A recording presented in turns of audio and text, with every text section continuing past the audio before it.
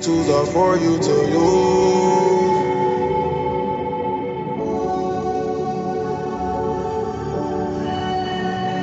These tools are for you to use. Welcome to This Is Your Afterlife, conversations with artists and activists about death and life. My name is Dave Marr. I'm a comedian in Chicago. I survived a month-long coma 8 years ago, and I woke up with questions. My guest this week is Thomas Kelly of the God improv team, Sand. Literally one of the greatest improv teams of all time. He and Mike Brunleib and Scott Nelson and various other collaborators have been entertaining audiences in Chicago and all over the world for many years now. You can follow Sand on Instagram. They just joined. Or Thomas gave me permission. You can join the very DIY Sand email list by emailing thomasdkelly@gmail.com. So do that. I will say before we get into the episode, my dream is to do This Is Your Afterlife full time. Patreon supporters make that ever close to a reality, and you get awesome bonus episodes. You get longer conversations with my guests. You get totally different kinds of episodes, like the Afterlife Movie Club episodes. So you can become an Afterhead for $5 a month at patreon.com/Dave Marr. If you join at $15 a month, you become a Pigeon level patron who gets your name read on every single episode. Those Pigeon patrons are John Lee, Shuba Singh, Debo, Katie Llewellyn, Kurt Chang, Susie Carroll, and Fred Fidowa. Other ways you can support the show: you can take a second to subscribe or rate it. You can take a minute to leave a review, or you can take an hour to recite your favorite episode to a friend. I'm an independent artist. I rely on word of mouth to grow, and no matter what, I appreciate you listening. So here's my conversation with Thomas Kelly. I grab your whip and take it back to Chi-Town. When I'm in Chi-Town, I treat it like Paint your hell. My hell. Interesting. I don't know. I mean, I guess okay. My answer is, I think, maybe like kind of like based on all the work I've been doing the past couple of years would maybe be like, maybe my thinking 5 years ago, where like I'm constantly really wanting to be somewhere, unhappy that I'm not there, and everything in my life, it's not, I'm making it more bleak to represent my hell. Of course. A FOMO thing. Yeah. Or just like, wanting something more or like wanting, recognition, sort of devotion, and just sort of constantly, maybe not appreciating what I have. Okay. So it's a pure emotional, mental, psychological state. Yeah, I think so. So what are the things that you're like most scared to lack? To be without? I think like career is like pretty prevalent to where like, I've always wanted more, or like wanted, even like when I've had success, it's always like, well, it's nice being on a national commercial, but I wouldn't mind like having a funny part in a movie, where it's like, there's always like the grass is greener on the other side, or like, Is there a deeper desire for fame or attention or peer recognition or money? Or like, do you know what what that overreaching desire represents? Yeah, I think of those, maybe it was like peer recognition or reputation. And also maybe like a feeling like I did it. Like I was able to make someone feel like the way that I feel when I watched like X movie or something, or saw X piece of art. And I think, well, maybe what is a trap, but what I've been thinking about recently is like, I just would like it to feel easier, where like, it's like I walk in a room and I don't have to like start from zero. Or like, and like maybe that is all To have a reputation that precedes you. Yeah, but like, but that all might be confidence. I think no matter what you are, you'll enter a room and someone won't be able to appreciate all that you are. So is it respect? It sounds like you just want, not actively now, but the thing you've worked to distance yourself from is just wanting everyone to know. It sounds like the underlying question is like, do you know who the fuck I am? I think, unfortunately, yes. Like, you saying that gave me chills, and that like, I think I often sort of like, I think even if like, someone cuts in front of me in line, it's just kind of like, excuse me. Yeah. Don't you know?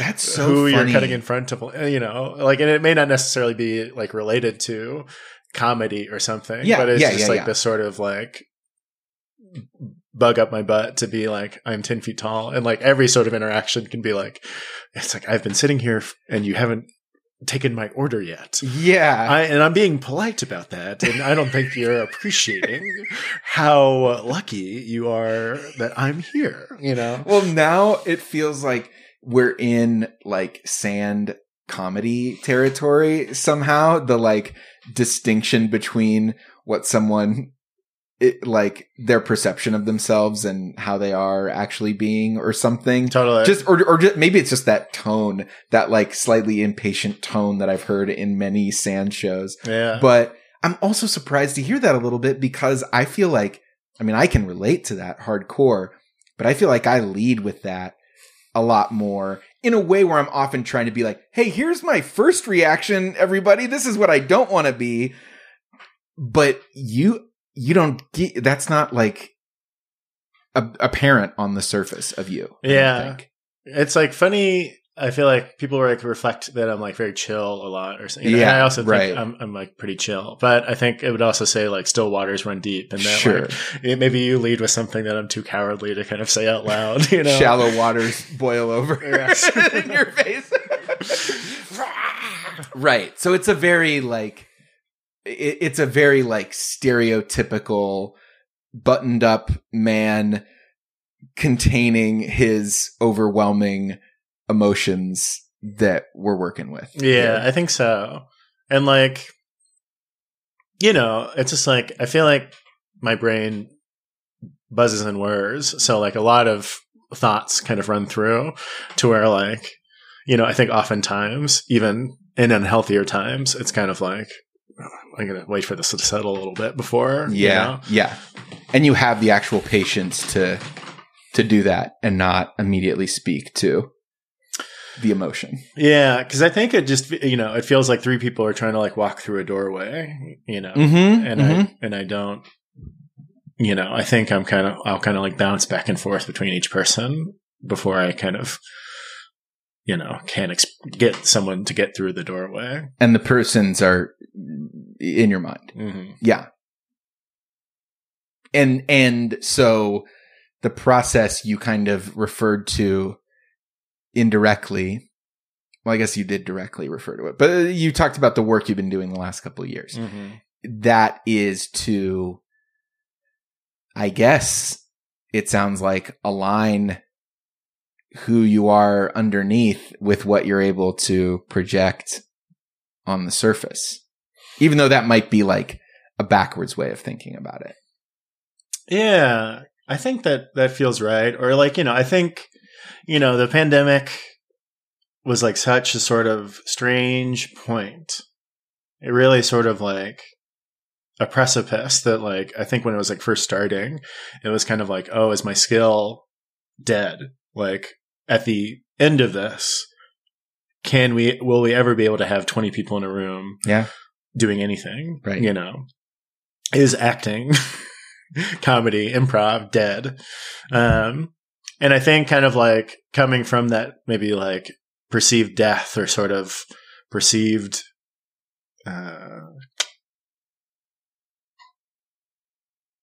vacancy, Mm-hmm. or like having whatever it apparent, coming out of it and just trying to like improve upon everything. And like, that's sort of my mantra right now of like, how can I do this better? Or like, how can I be better? As a person, not just as a performer. Yeah. And as a performer.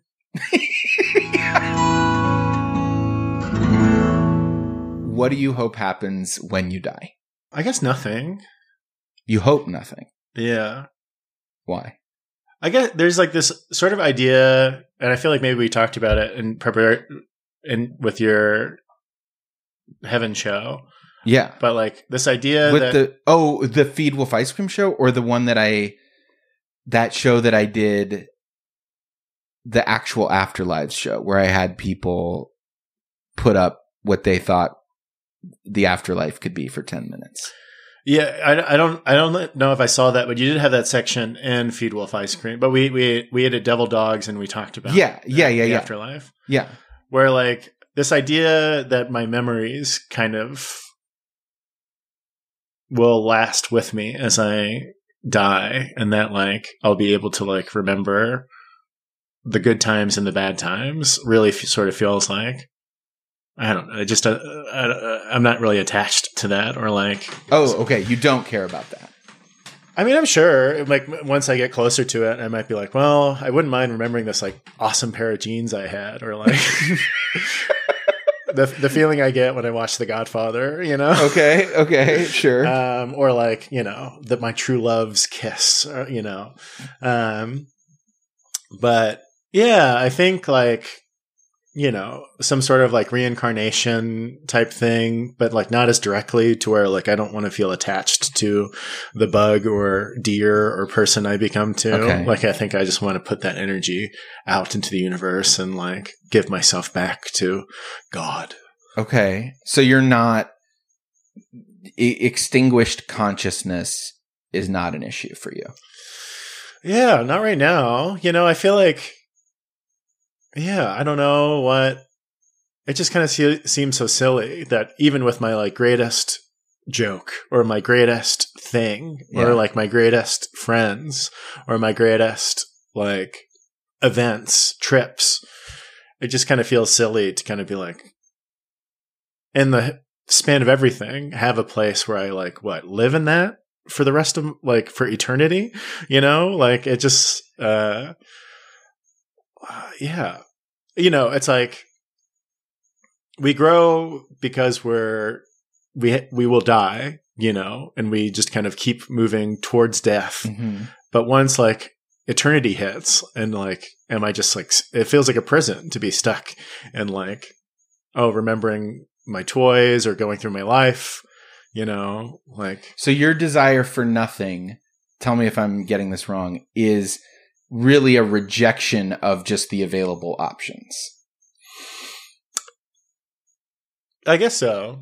Yeah. Because, okay, well, then what if I presented you the option of an afterlife where you continued to grow and change, but you did retain some Thomasness after you died in the new life? How does that affect? It feels like Faust or something, or like, or like vampire stories where it's just like, we just see vampires being bored and they've been alive for like 300 years. And like they have the opportunity to, there's like a sort of compromise that they have in like the literature that these great minds have like thought about. And they've really thought about the vampires and what they would want to be doing. Yeah, I think, I think an ending's nice. I think an ending, even if it's like scary, you've kind of passed on what you need to pass on. And then like, I think with that comes this sort of intentionality, like, not only, to me, it sounds like, not only do I want to have a child, but I want the child to succeed where I failed, where like, I think I want, who knows if I'll ever have a child, but like, instill something, using a child as like, have my sort of time, my moment with this thing, and then kind of send it on, and it goes off to do whatever it will. And it can kind of do things that I can't imagine, kind of go off and be happy in ways that are, better, worse, their own journey that goes on without me. So it's like life is the cake and the afterlife is eating it. in terms of having your cake and eating it too. Or like life is cake and the afterlife is ice cream, and you're like, why would I need ice cream if I've got this beautiful cake to enjoy? Yeah, to me it sounds like life is eating the cake, and then afterlife they like give you the cake back, and it's just like, well, I just ate this.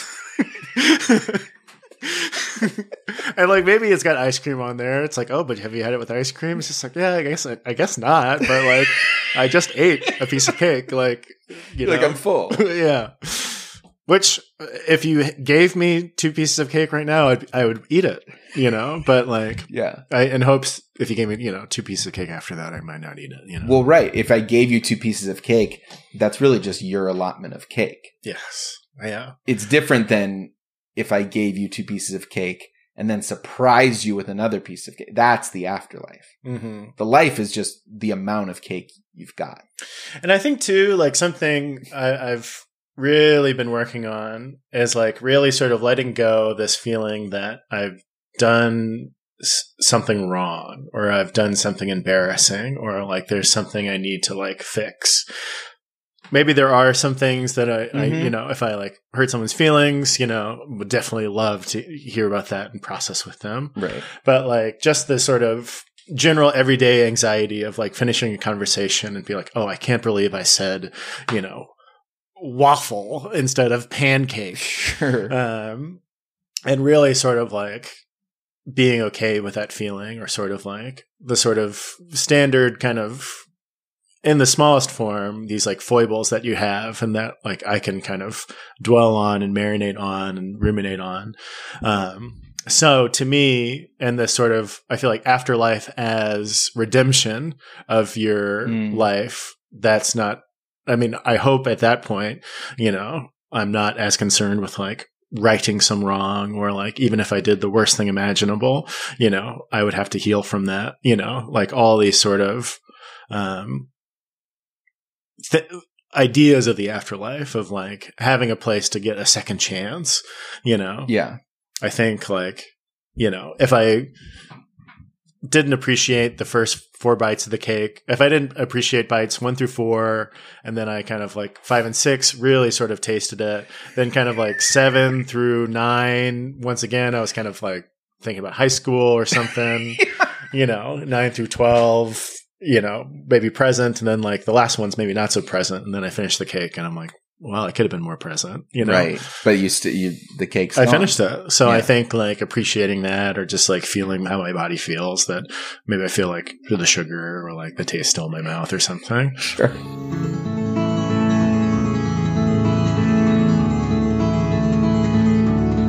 I want to totally skip over the question that actually comes most directly from Feed Wolf Ice Cream, which is the relive one memory question.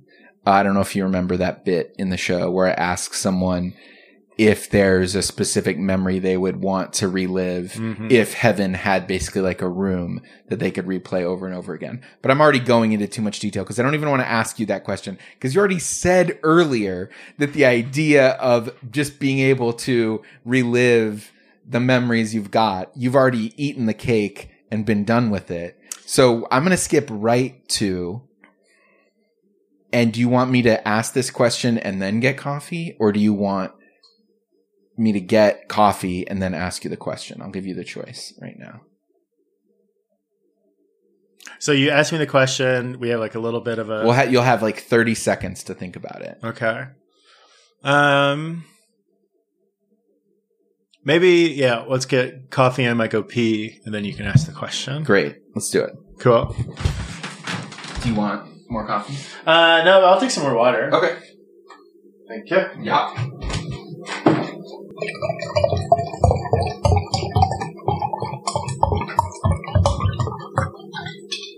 And I got an agenda before you ask the question. Oh, hit me with the agenda.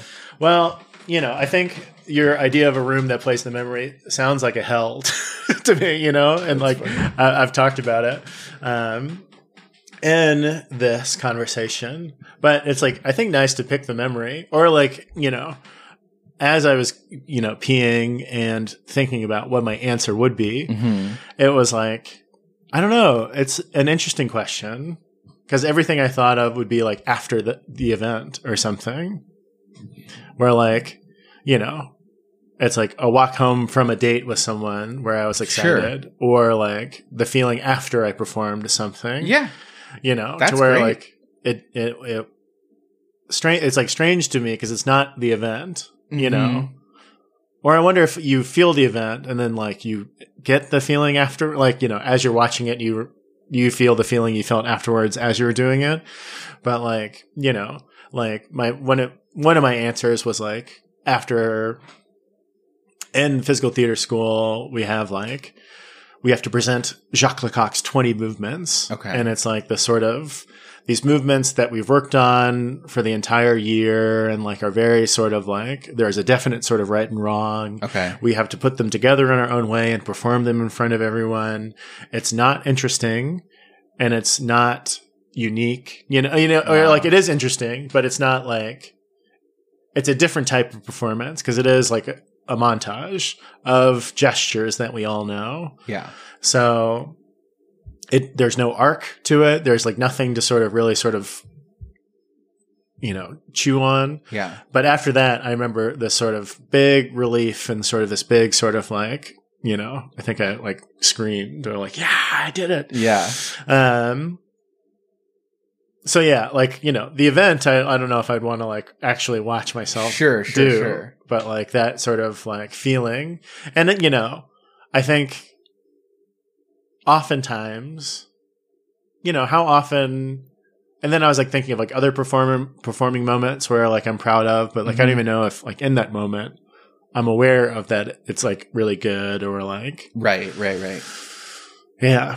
So that's what I wanted to say as far as that I appreciate question. that. And I think I just find it really interesting that like I think of you as such an embodied guy because you're one of the people who went to physical theater school and like, but your hell is a state of mind.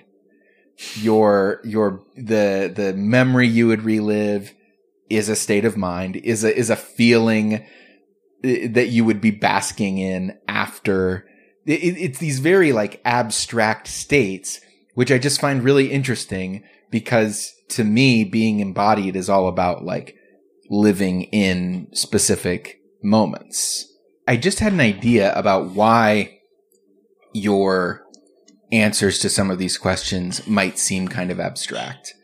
And I think it's because, just a theory, tell me if I'm right or wrong, it doesn't have to do with your answers themselves being abstract. It's your language for the answers is abstract. Before we really got started, we talked about how many times I've talked to people for a podcast and what that sort of repetition leads to. It also just means I feel very, very comfortable in words. It like if I could exist as this is something I'm grappling with, but if I could exist as a brain without a body, most of the time I actually would choose that. I like to impress people. That's the way I like to impress people. Just verbal, right?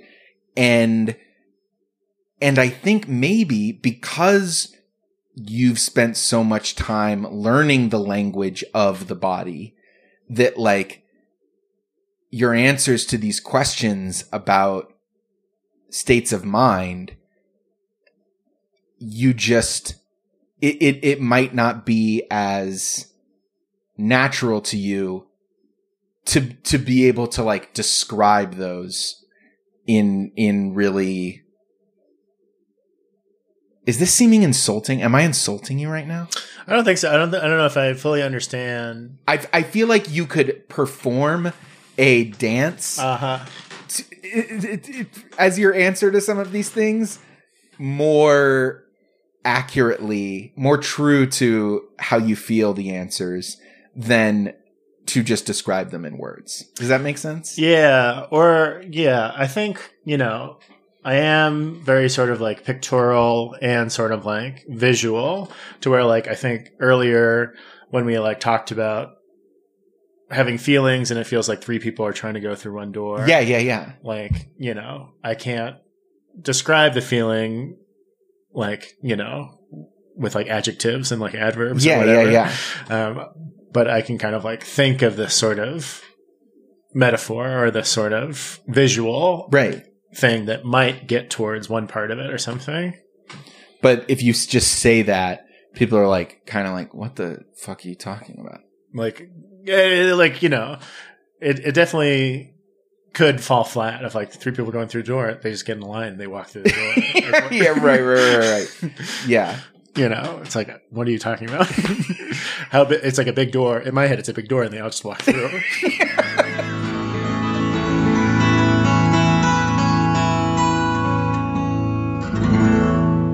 What's your coma? In the sense of a moment of transformation where before you were one version of yourself and after you became different.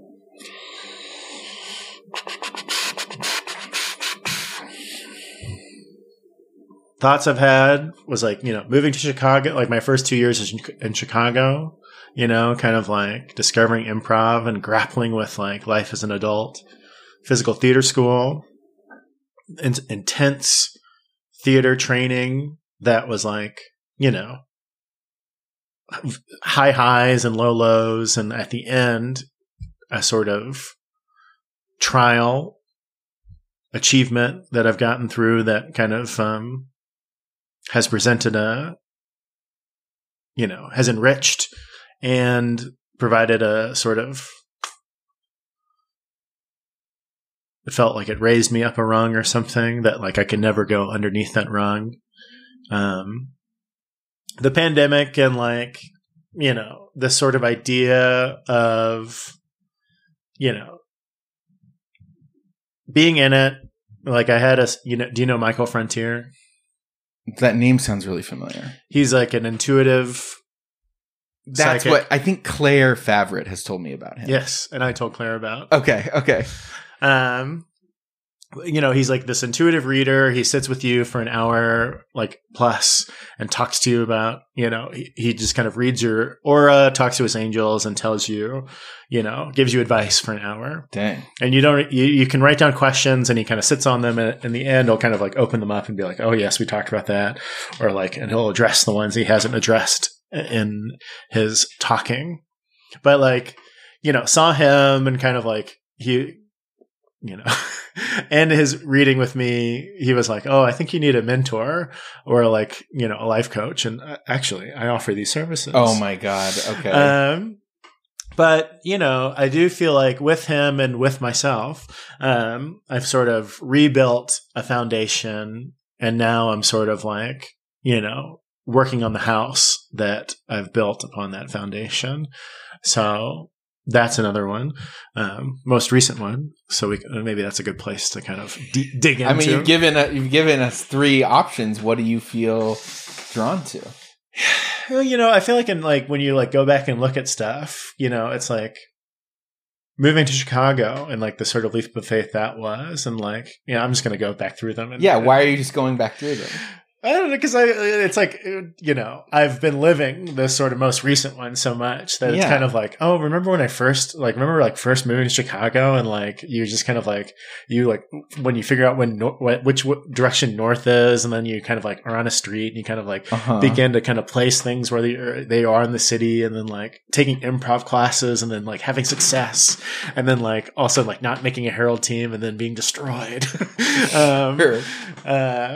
But why are you struggling? Why do you feel the need to keep plucking from each of these comas, so to speak, rather than just committing to one that feels like it's on your mind? Yeah, because I think to me it's like, I think it's kind of the three people are standing outside the door.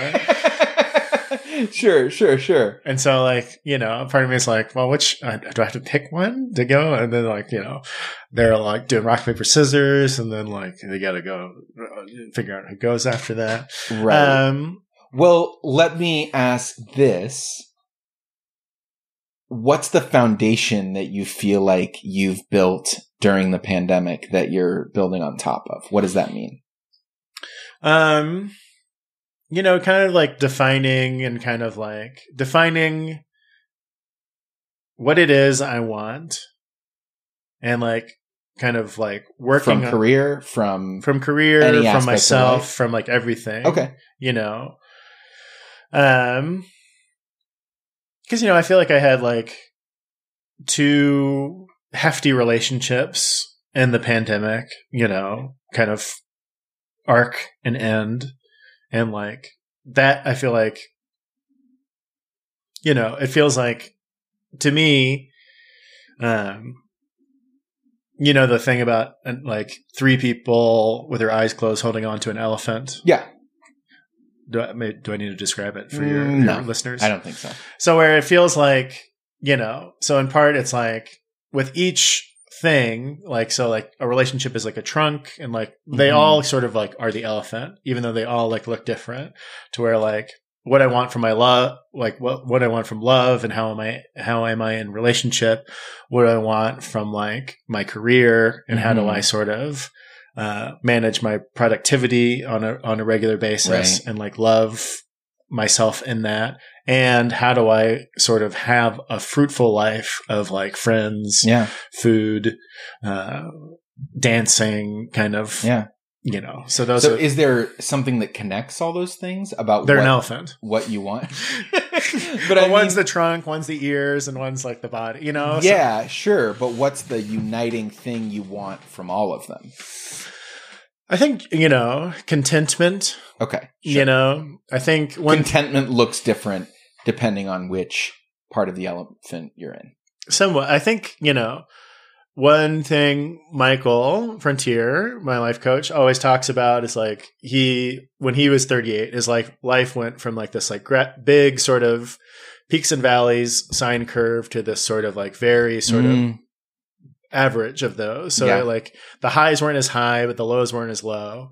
So it feels like I've been working towards that, to where like it is a sort of contented life. And it's like a little bit, you know, sometimes it's like I miss the chaos, or I miss the sort of joys and like the sort of ecstasy of like the peaks and valleys. And it feels strange to just be like, oh yes, things are good, or like, right, you know, I did it. I am doing it. Yeah.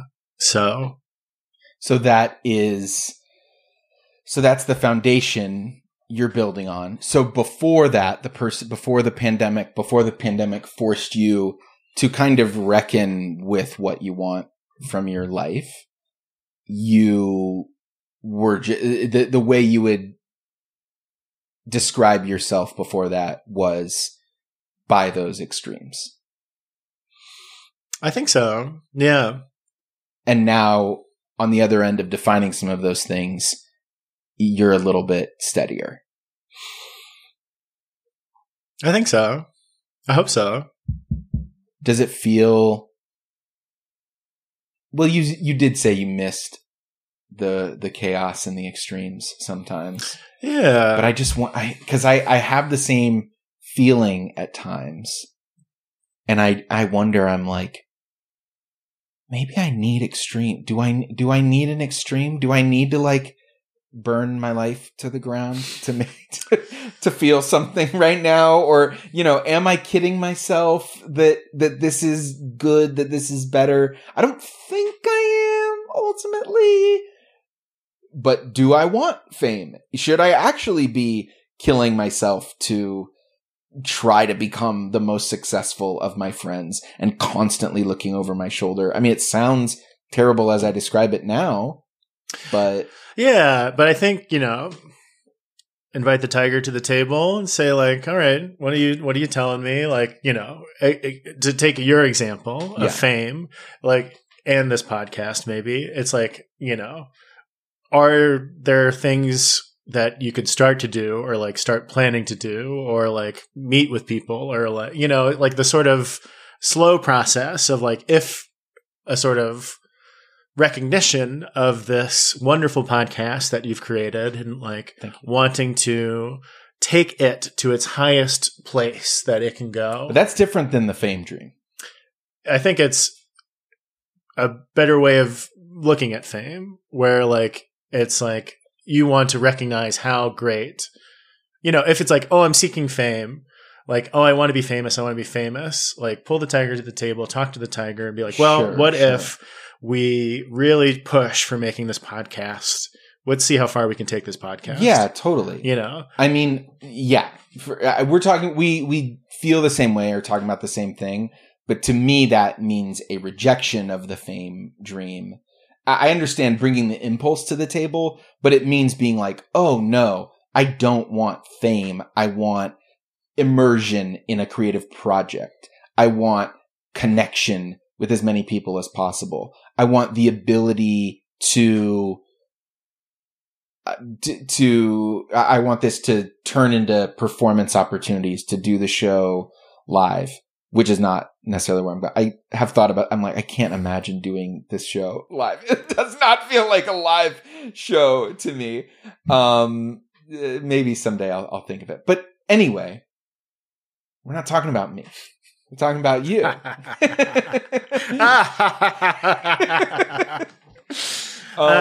But yeah, I feel like, well, we're talking about, I understand the tweak you made of the foundation. What does it mean to be building on that foundation of, okay, now I know what I want. Then what?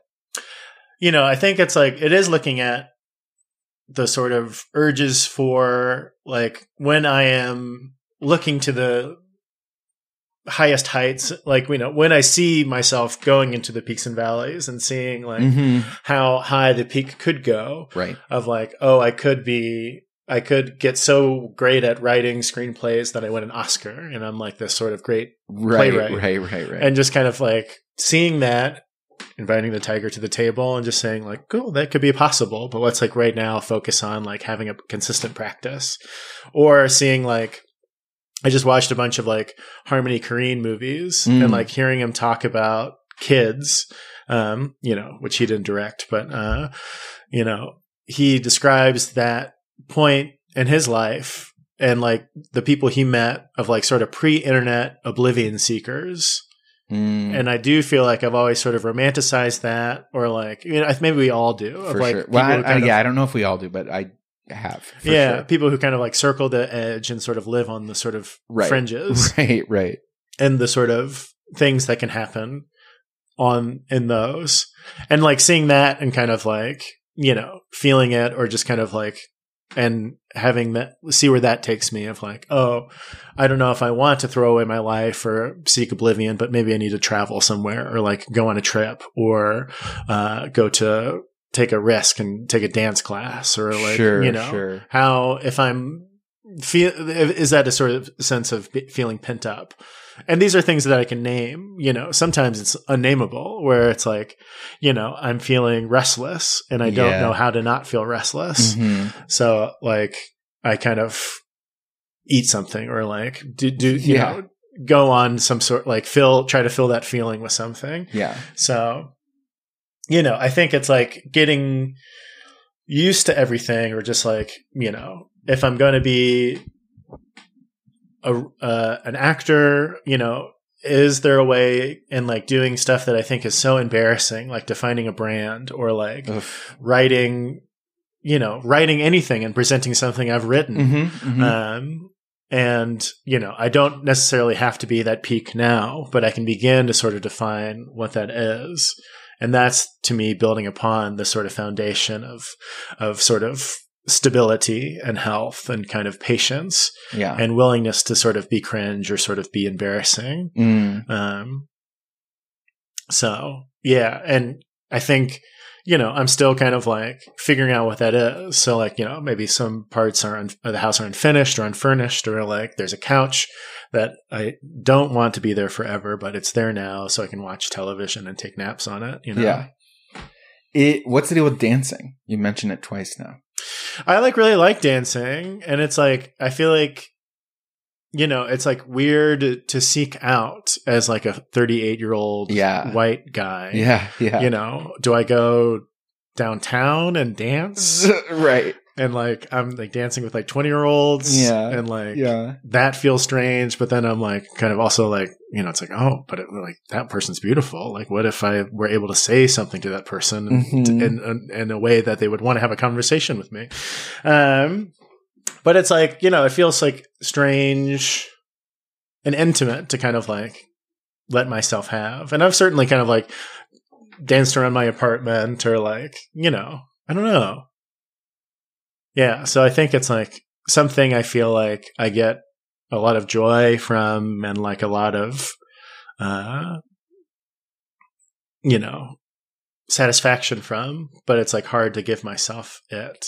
And it's also like one of those things like writing or like anything that, you know, sometimes it like I'm like dancing and I'm not lost in it. And I'm just like, well, I'm really thinking about like turning my shoulders right now or like kind of bopping and looking around for inspiration. You know, so I feel like I've yet, you know, I love it when I'm in flow or just sort of like moving and just kind of lost and kind of feel like I'm kind of being silly and kind of moving my body in a certain way. And, you know, so it feels like how do I get there? You know, and maybe it just starts. I just have to like make time for it. Yeah. Or like, you know, but you know, how do I do it? Like, you know, on New Year's, a friend of mine is a DJ in Milwaukee. And like, had a DJ show. So like we did go and like, you know, danced, but it was like, I don't know. It's also in me of like, how do I define what it is that I want to dance or like how I want to dance? Sure. Like I just watched The Lobster.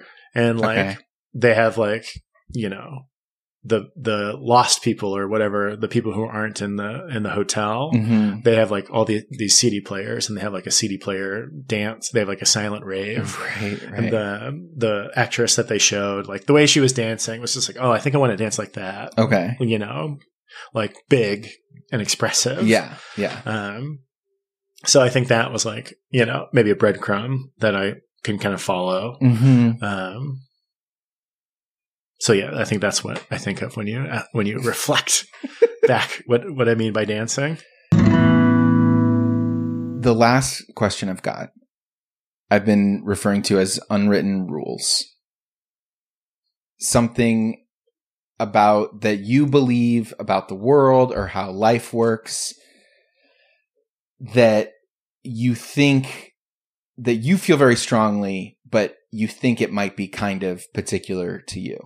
Yeah, maybe, you know, I think my sort of holistic advice was maybe find the sort of, you know, that's the sort of gentle sine curve that I was talking about. Yeah. But I think my maybe more fun answer was like, I think everyone should like do bits more. Like, okay. Pretend to be other people and like have conversations as a character, you know. Yeah. I think that's like, you know, I feel like we'll oftentimes like talk about some people behind their back of like, oh, that person's always on, you know? Yeah. Like they're always kind of doing bits. And I think some, you know, it can be inappropriate or like it can kind of go against the vibe of the room. Sure. But I just love sort of playing in conversation and kind of like pretending to be someone or like, you know, joking about something and kind of going down a sort of rabbit hole that like might not be interesting to kind of like turn into a performance. But like, sure, if we're each kind of like thinking about like funny things to say to the coffee shop person, you know, and we just kind of. So you mean actually pre-planning some?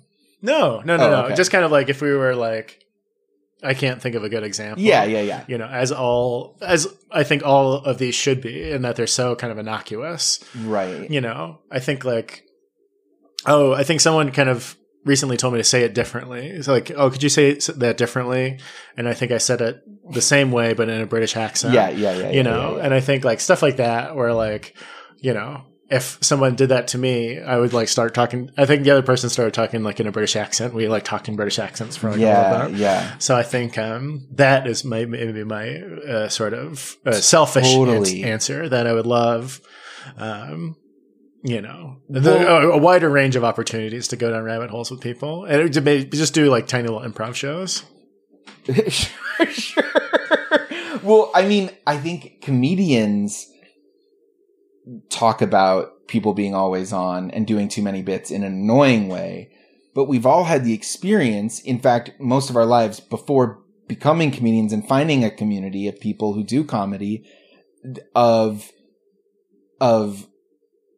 people not doing them enough and being like, how bland and boring and how misunderstood you feel when you think at all outside of the ordinary. Not to over glorify comedy or comedians, but I remember you just kind of contextualized a moment for me when I was in high school. A buddy worked at Starbucks and he was making a drink for some woman. And honestly, looking back, it's like, oh, this was like a Karen. This woman was asking him like how much acid is in the coffee. And he just looked at her and he said, none, man, that's illegal. And I thought it was like the funniest thing in the world because I knew what she meant. I saw what he was doing and it was just like, oh, just this, you're like opening, have you read the, His Dark Materials books or seen the HBO show? I read the books long ago. Okay. So you know the concept of the subtle knife. Kind of. This knife that you like kind of, not necessarily concentrate, but you kind of go into a flow state and you're able to cut into other worlds. Mm-hmm. You just reach it out through the air. You slice the air into another world. And I feel like that's what bits do, is like open up this world to be like, hey, you could just be ordering coffee from me, or we could have a little fun here. Yeah. And I think another way that I think about it, which is similar, is that like, you know, our brains, like we won't remember things that we've done a lot. So like you don't remember brushing your teeth last night. You kind of don't remember turning off your oven. Mm-hmm. Like you don't remember locking your door. But like, I think when you start playing, and it is like a little bit of like it is like a little bit desire or like a little bit sort of, I don't know. It feels like, I think it could be toxic to play too much. And that's what like, you know, but I do think it's like taking something like a coffee shop interaction and making it into something more memorable, or like taking, you know, conversation, which we don't really need to tell anybody anything, you know, like we don't have to, like, this is all superfluous, you know, like you know, but it turns it into something. And even like conversation, which, you know, you get to your 40s and like, you've probably talked about everything, you know, like, I hope not, but I know what you're saying. Yeah. Sure.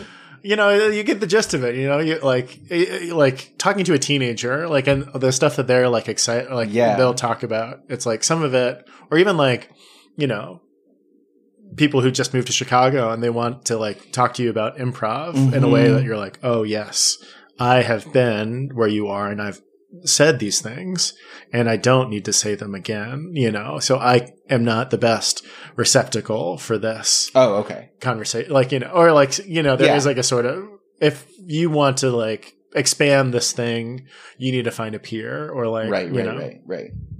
But I do feel like in doing bits, you sort of invent something new, or like you sort of make a game out of the nonsense. To me, that is conversation. What a better way to end the show than to talk about the nonsense of conversation. Yeah.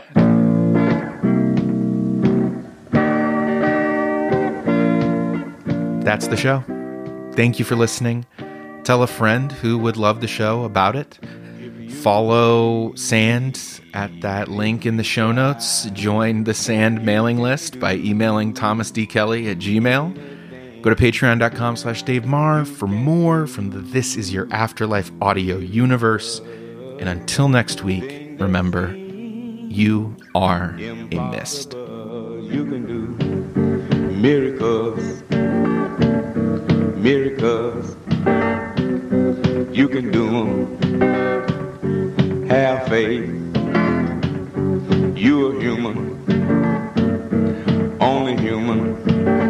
And human beings, they do miracles.